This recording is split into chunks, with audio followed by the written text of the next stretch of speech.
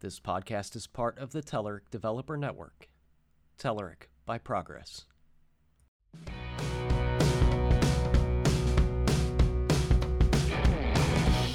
Hello and welcome to Eat Sleep Code, the official Telerik podcast. I'm your host, Ed Charbonneau, and with me today is Jared Ferris. How you doing, Jared?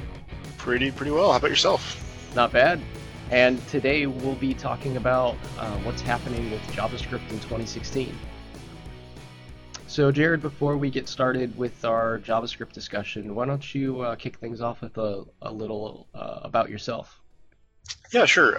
So I've been a developer for a long time in a lot of languages. Right now, my main role is Microsoft Practice Director at HMB. So we're a regional IT services company. We'd say we kind of focus on the Heartland region, which was a Microsoft term for Ohio, Kentucky, Michigan.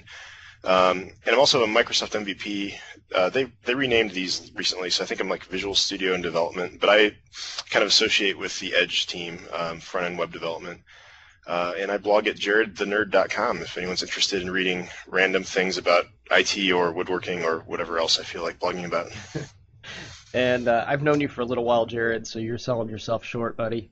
I know you do some conference talks and speak at meetup groups, and there's also some conferences that you help organize. Is that right? Yeah, I should probably promote the conferences. So I'm involved. I've been for the last couple of years in a conference in Columbus called StirTrek, which is about 1,500 attendees. We have great turnout. I'm involved in Cloud Develop, which is a one-day cloud computing kind of cross-platform conference. I also help a little bit with Dog Food, which is a Microsoft-focused cross-technology conference that has everything from ALM, SQL, infrastructure, dev, and yeah, I kind of make the circuits in the Midwest.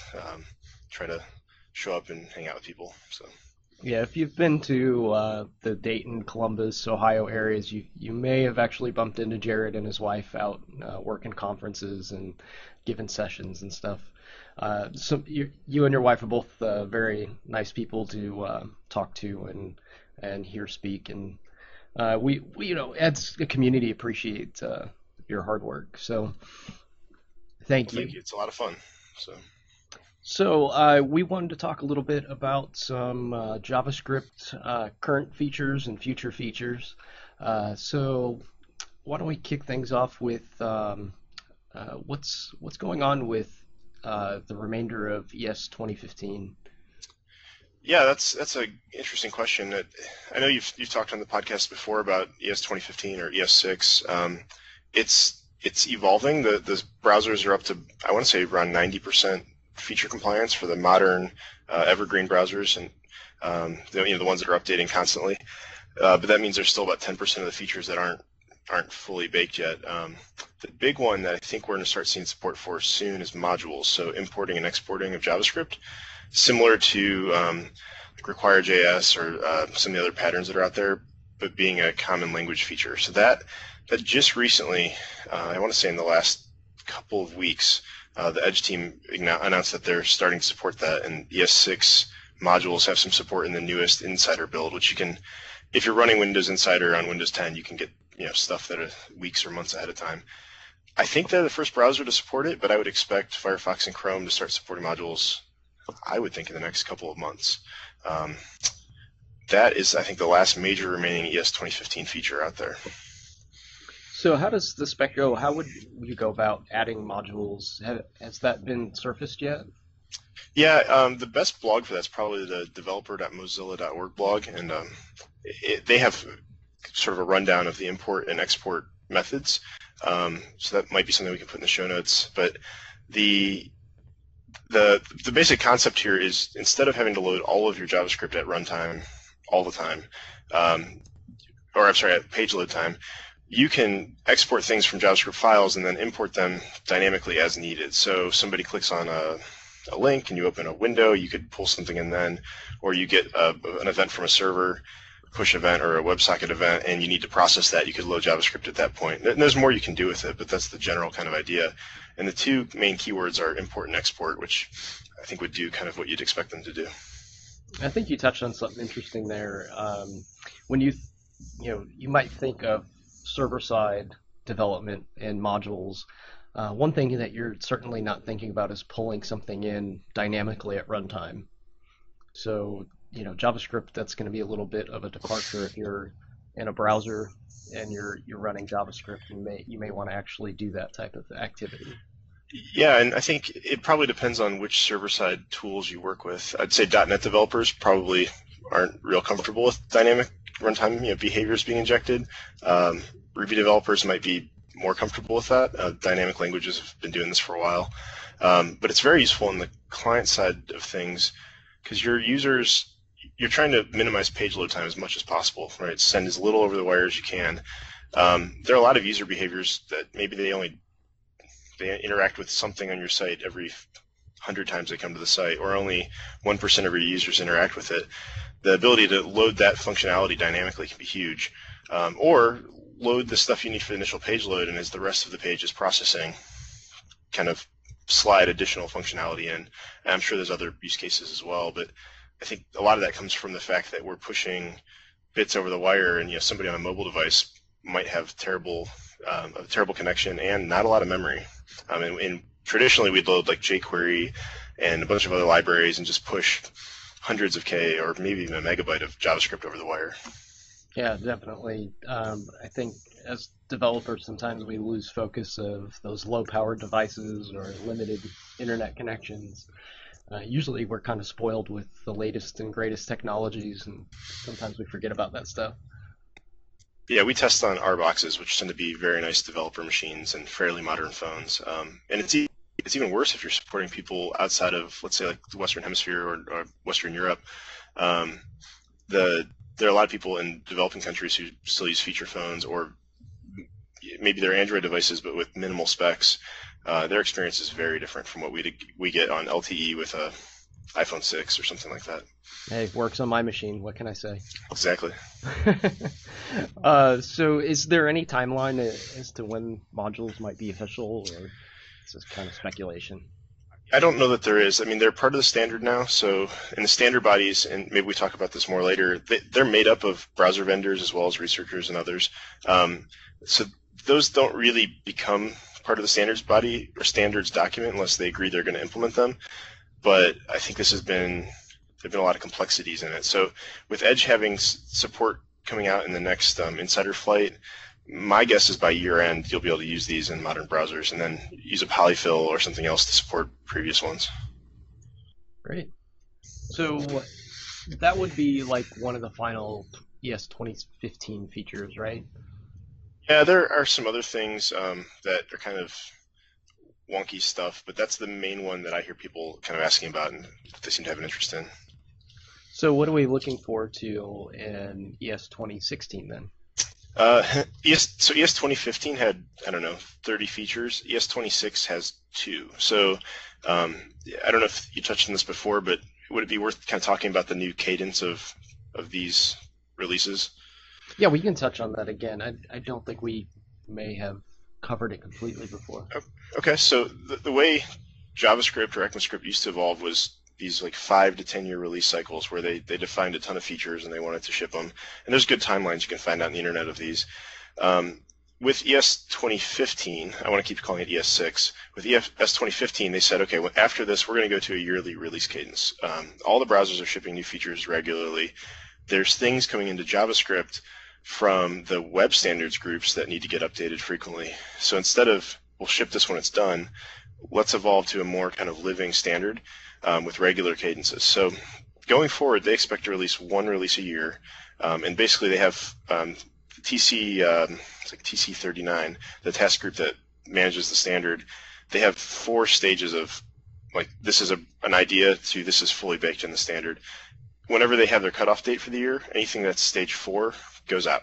So this year it's 2 things, array.prototype.includes and an exponentiation operator. And actually I think like the next version of Build or of Edge actually supports both of these. Chrome already supports both of these.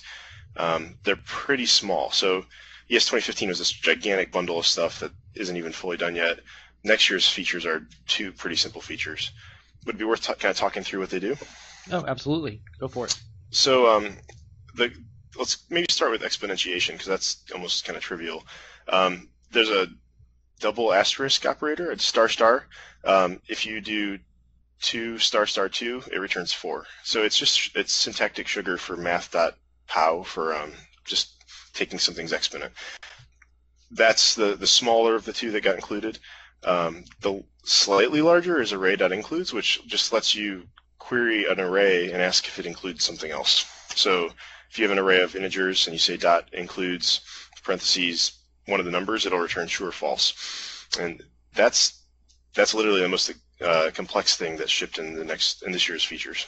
Wow. But there's some interesting kind of pieces to that. So that kind of caused a pretty big, I don't want to say scandal, discussion about how standards should evolve, and about what it would mean to break the web, that I think is pretty interesting. So yeah, like what you're talking about seems somewhat trivial to me. So can you explain more how this would break the web? Yeah, so the initial proposal, and these proposals come in from volunteers, and there are people from Mozilla and Microsoft and Chrome that are on these boards, but other people are as well. And the initial proposal was array.contains, which matches a lot of other languages. That's just kind of a normal, keyword for this. It turned out that MooTools, which is probably a name people haven't heard for a while, had already bolted on .contains to the array prototype. So MooTools was pretty big, I don't know, 5-10 years ago. Yeah. I feel like I heard about it before jQuery even. I don't know if that's right or not, but I've actually used it on some Joomla work I've done a long time ago. Yeah, it's been out there. Well, it's still on something like 3.5 million websites, right? They're not ones being actively maintained, but they're out there. And it already has a .contains behavior that does something a little bit different. And they realized if they shipped this feature, as soon as the browser supported it, they broke like 3.5 million websites. And a quote I read from Jason Orendorf, I think is how you pronounce it. He's a Mozilla JavaScript engineer guy. In this discussion thread talking about what they should do, he said, "You're telling me I should ship a browser that chokes on thousands of websites that work fine today? That'd be bad for our users, so I'm not planning on doing that." It's interesting because the standards body could say, hey, array.contains is the new method, but it doesn't matter if the browser vendors don't implement it. So there was a back and forth. They discussed whether they should just table this until MooTools updated, but they realized that likely, out of 3.5 million websites, 2.5 million of them are just abandoned. That are never going to be touched again. And there's no small fix that could do that. So their compromise was, we'll use a different name that is still pretty good to make sure we don't just break the web and cause things that worked yesterday to suddenly stop working. And I think that's interesting because that's a different way of handling the web than you would say, like the new version of C# coming out, and Microsoft kind of runs it and they can kind of do what they want. And everyone either upgrades or doesn't. Well, the web's not really like that. Your browser tomorrow might support something it doesn't today, and you don't have any control of that. Yeah, it seems like, and I may be speaking out of turn here because I don't quite grasp the whole story, but it seems like to me there's like a namespacing issue. Yeah, exactly. People were bolting on keywords or functions to things where there weren't before, thinking, hey, I can just extend this. And it basically is kind of a namespacing issue. Oh, they're not using this section of the namespace. We'll go ahead and fill it with something. Now there's 3 million websites that rely on that word being there, and if you replace it with a language keyword, their behaviors break. It's sort of like tacking things in the global namespace, and then later on in your code you put something else in the global namespace and you step on that, except for the entire web. It's just a little problem. Yeah, exactly. And I think this has probably happened before, but this is the one that I was aware of, where they said, even though we might want to have a perfect standard that's clean, that is concise, we also realize that we're in this evolving web and we can't just make these changes that break enterprise websites that have been functional for 10 years. If Mozilla did it first, it's a little bit of a game theory thing. If Mozilla did it first and broke all these websites, then all the enterprises would say, quit using Firefox. And then the first person that does this, they lose, right? And everyone moves to another browser. So either all of the browsers would have to make this breaking change at once, or none of them made it. And the decision they made was, .includes is pretty close to .contains. Let's just use that. Wow, it's interesting. That's a perspective I haven't really thought of with all this stuff before. And I think the fact that JavaScript is a dynamic language, and you can do that to the namespace, and then we have all the browsers to deal with, kind of surfaces something like this.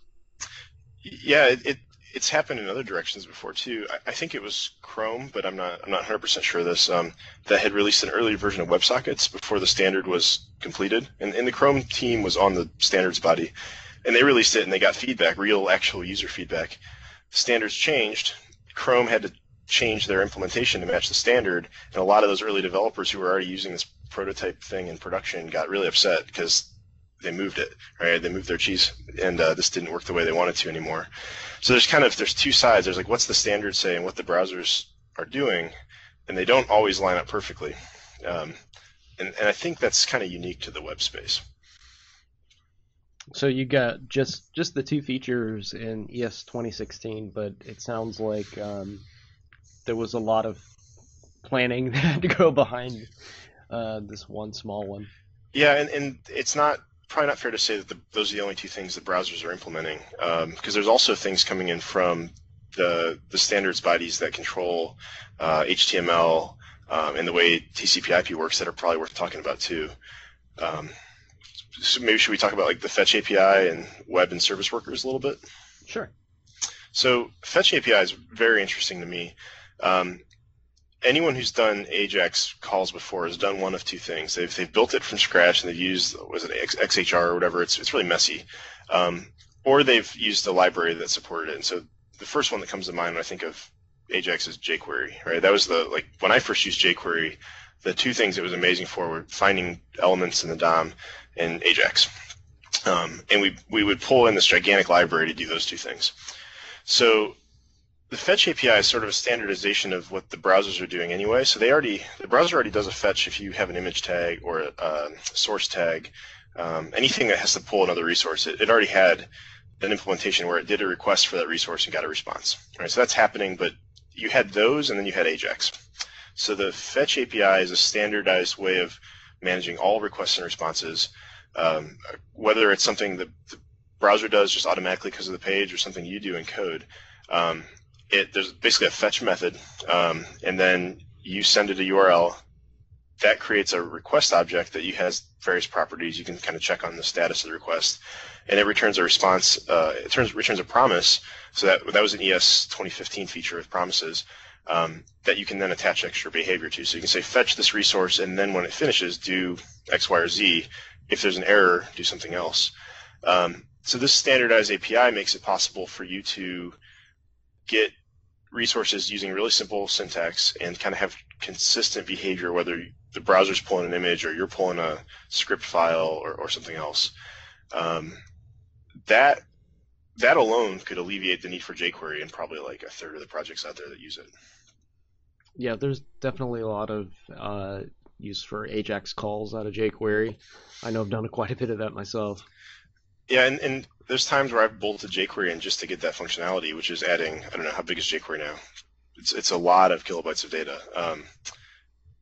Interesting thing about the Fetch API is that's a JavaScript feature, so you're going to be able to use it in JavaScript, but it doesn't come from the ECMAScript standards body. So that comes from a group called WhatWG. I don't know if that's pronounced differently. And they're a group that maintains kind of a living standard for HTML. So they're sort of a competitor to W3C. But their standard is kind of the constantly evolving, we'll add new features as we add new features standard for the web. So they manage that, the Fetch API. So if Fetch API is doing like AJAX-y type calls, what's the difference between that and web workers and service workers? Yeah, good question. So web workers and service workers, I think, are named in a way that is a little confusing. So maybe the next logical thing from Fetch API is service worker. So service worker is something that you can't really quite use yet. There's partial support in Firefox and Chrome, and the Edge team, I think, just recently announced that it's under development. So on their developer.microsoft.com, they have it listed as in development. The idea behind a service worker is instead of having to send out your AJAX calls in kind of your normal code flow, you can build a background service to handle those. So you can do a couple things. You can say, I have a service worker to handle loading images for an image gallery. When the page loads, you can send that off asynchronously. It can load up stuff into cache, and it might even say, okay, you're going to show image gallery is a good example because you say, okay, image gallery. There's 3 images showing, but there's a left and right arrow, and we have another 15 images back there.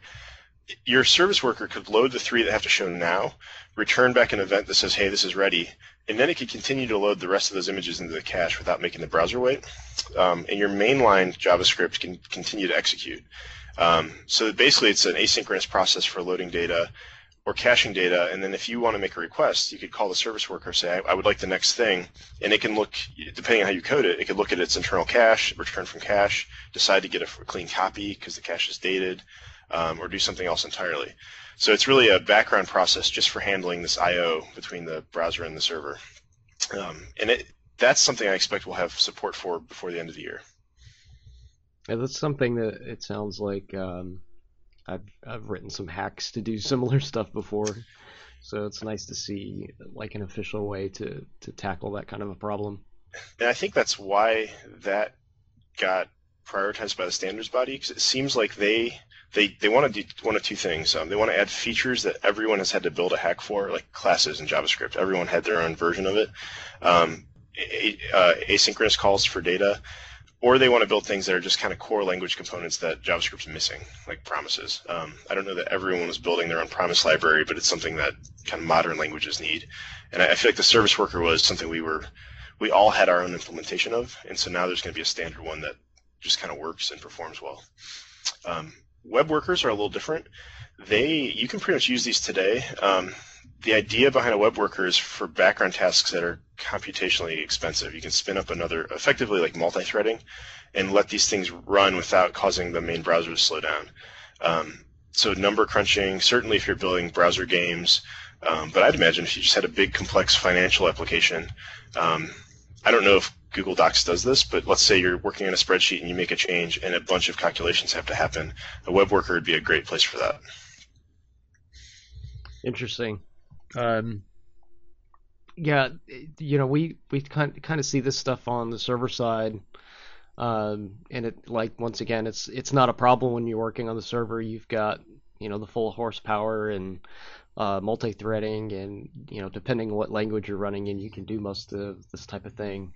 But when you get into browser territory, all bets are off. Yeah, and the worst user experience you can have is somebody clicks and their browser freezes for 5 seconds while you're doing something. And so the idea behind, I guess behind both a web worker and a service worker, but definitely for a web worker, is that the browser should still respond, users can do other stuff, and then you can have an event fire when it's done calculating and pick up where you kind of left off. So the user's experience isn't really hindered. Maybe you show them this is processing, icon or something on a certain container or something, but they can still scroll and interact with the page rather than just freezing. Yeah, I'm not going to name any names, but there were quite a few of us yesterday or the day before, at the end of the month, working in a expense reporting system, and I think something like this could have been helpful to to that expense reporting system. We were all dying behind our PCs trying to get work done. Yeah, it's probably even worse if the server's having trouble keeping up. And when the devs test it in development, it takes a half a second to run, but in production, it takes 30 seconds because everyone's using it the same day. Yep. So what type of TCP/IP changes have happened in this next release? Yeah, the big thing there is HTTP 2, and that's sort of separate from JavaScript, but I think it's interesting. It kind of changes the way we do some of the other web things that we're doing, and it's not. This has been out for a little while, but it seems like all the browsers are kind of supporting it now, and server vendors are supporting it. I've heard that Windows Azure websites, if they don't already, are going to let you do this. So the idea there, and this is yet another standards body, it's the IETC, Internet Engineering Task Force, that kind of owns this. They took the SPDY protocol that Google released a few years ago, and Google launched this. They implemented it with their tools in Chrome and had a lot of good user data. And they made a full standard that everyone can implement. And the idea behind HTTP 2 is they changed the way data is sent over the wire. So if you've opened up like the dev tools in Chrome or Edge or something else, and you go to the network tab and you load a page, you'll normally see the index file load, and then you'll see 5 or 6 or however many other connections load, right? And it goes out and gets script tags, and it gets style sheets, and it pulls down images, and they're all sent plain text. So HTTP2, a lot of that data is going to be sent binary, which I guess is going to make it faster over the wire. But the big win is it'll multiplex the connections. So instead of having to open 6 connections to your server and have your server's connection pool use up 6 of those, and then one at a time get files over the wire, it will just start requesting files and take in, I don't know if it's an infinite number or just a really large number of simultaneous streams, so over a single connection. So what can happen is instead of having to bundle, let's say, like 10 JavaScript files into one file, so it's a single connection, they could all still be separate on the server, sent across multiplexed, and the benefit there is it can be cached individually. So right now a lot of people will bundle their JavaScript, and they'll put like a GUID in the file name or something, and when they make a change to one of any of their scripts, they update a new bundle. So now anytime a user goes to their page, if anything has changed, they get all of the JavaScript again or all of the CSS again. You don't have to do that anymore because these things can be kind of handled individually. There's no overhead for them being individual files. The browser can get, or the response to the browser can say, hey, you're going to pull down these 20 files. The browser can check the cache status of each of them and only pull down the one unique one they need, the one that's changed.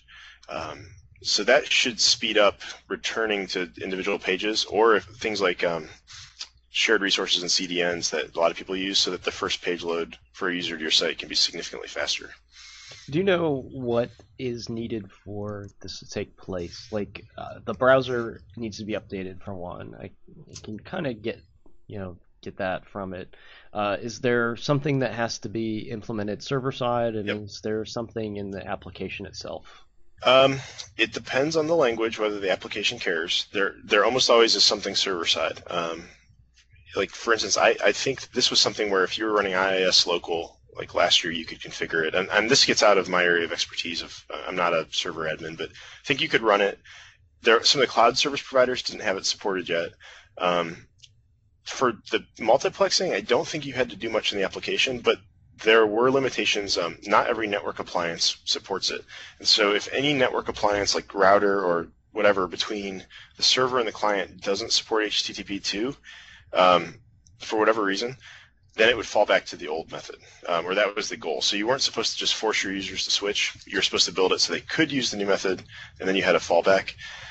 That, I think, is the thing slowing down the uptake of this, is that there's just a lot of things that are outside of your control. But I believe kind of the internet infrastructure is getting updated over time, and they're starting to support this. In local like networks, if you're building enterprise apps, you have a lot more control of kind of how your internal networking works. But there's an end-to-end thing, because this is a protocol change, and again, this is outside of my area of expertise. My understanding is some types of devices don't care; it's just packets they're pushing.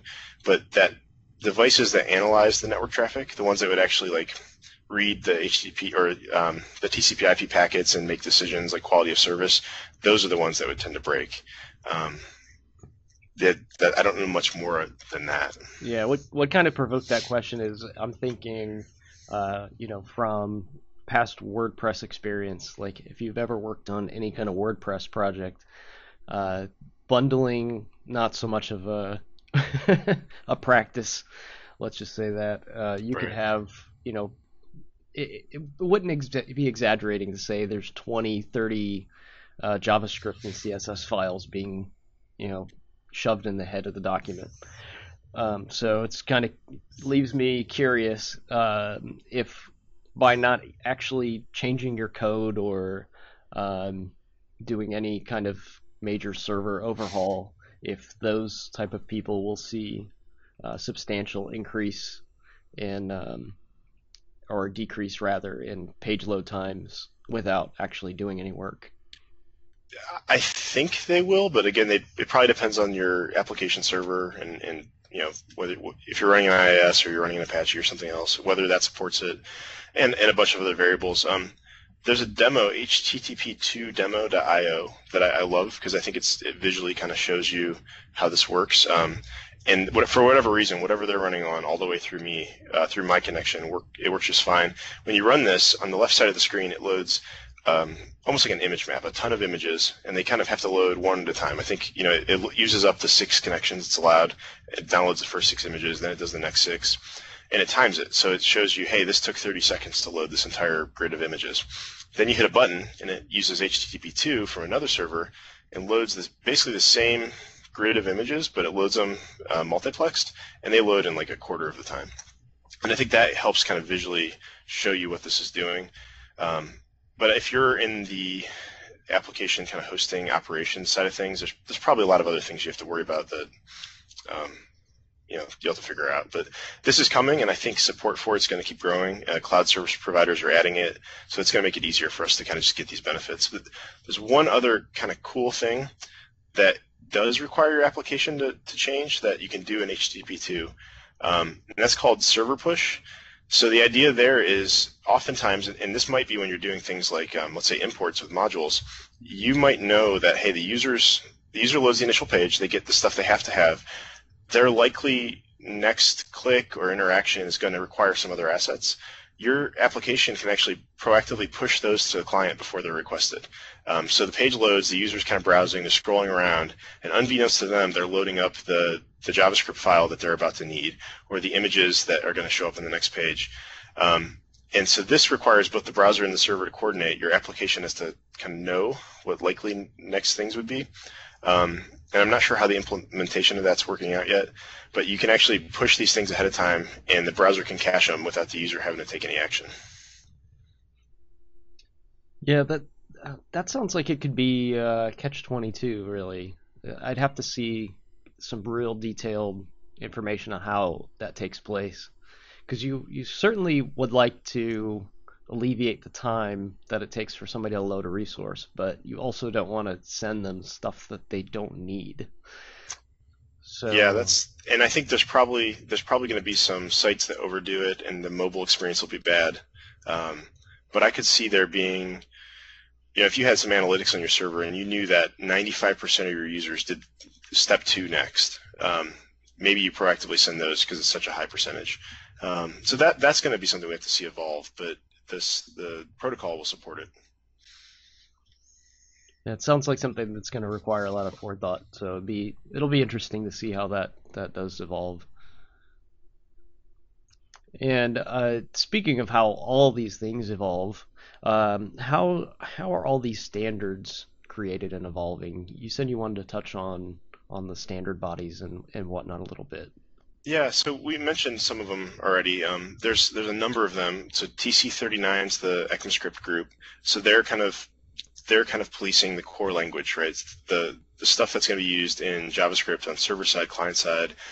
They don't really define any of the stuff that relates to, I'd say, like implementation. So like the window or DOM APIs, those are kind of somebody else's concern, because JavaScript can be used places where there is no window, there is no DOM. And this kind of applies, I think, to all the standards bodies. They're made up of people from the browser vendors who definitely have a vested interest in this. There also tend to be like researchers and other people who are just interested in spending a lot of time worrying about the standards. So TC39, we mentioned, is doing like this yearly release cadence. And so they have a GitHub site where you can see all of the proposals they have and how far along in the process they are. So they're a pretty open body, and they're having this kind of pretty quick cadence. WHATWG, or what WG, I'm not sure. I've heard this pronounced different ways. They're sort of the upstarts in the HTML space. So they have a living standard for HTML. They're the ones that defined, I think, web workers and fetch, and they're sort of focusing on HTML itself and then the browser APIs. And then you have a competing group, and they're forum-based only. I don't think they ever have physical meetings. It's all internet. You have W3C, which is the big old kind of standards body, and they were releasing, HTML5 was, a big release. They were pushing for kind of milestone releases for the web. And what seems to have happened is that the web's kind of moved beyond that, and they're not moving quick enough, and no one's really talking about, is there an HTML6 or HTML7? Now it's sort of like the ever-evolving web presence. There even seems to be a little bit of conflict. One of the Mozilla engineers blogged about how the W3C was taking snapshots of the other group's spec and making it their spec, and there actually seems to be a little bit of politics here. So it feels like they're still kind of working out how the standards are evolving. But again, they're made up of kind of academics as well as browser vendors and everyone else. So all these groups are they're coming up with the standards that they think they want. So a lot of times the browser vendors go into the groups and they say, hey, we're going to build this feature next. What do you guys think? The other browser will say, oh, we've been toying with that. Here are the problems we have. And they kind of work through to get a consensus. And then they implement it. And other times, like I mentioned with the Speedy protocol, one of the browser vendors says, hey, we're just going to build this in a small case, get some real user data, and bring it back. So there's these two kind of cars racing, the browser implementations and the standards body, and they just sort of seem to meet up at times. Sometimes one gets ahead of the other, but then they all come back together and kind of come up with a consensus, because it doesn't, if Chrome ships a feature, even if developers start implementing it, they only can support, a third of the web or half the web at most, because the other browsers won't have it. So there's a little bit of a game where they have to convince the other browser vendors to implement what they want, so that it really does become a standard. So this has been an interesting thing to kind of watch as features come and go. Experimental flags get added so you can test out things. And as the browser vendors become more open, because they're really sharing what they're working on their blogs and their status sites, so that the other vendors can kind of know what direction they're going. So it's kind of interesting.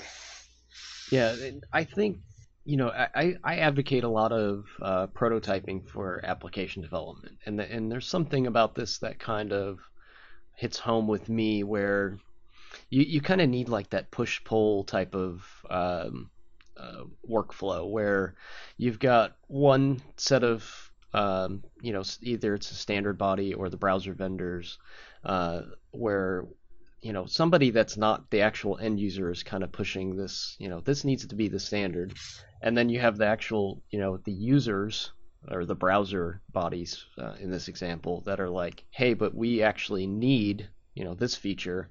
And at some point they actually meet in the middle and produce something that everybody actually needs. Yeah, and you have a third peer group in here, a third group of people, the developers, right? The people who are actually going to use this. And the interesting and beneficial part of having their kind of standards process be online is they can get feedback. And so I think most of the browser vendors have some place where you can kind of vote for things you want to see implemented. And that's useful for them, because if they let's say they spend 1,000 hours collectively defining some new feature and then nobody cares to build anything with it, they just wasted a lot of money and time.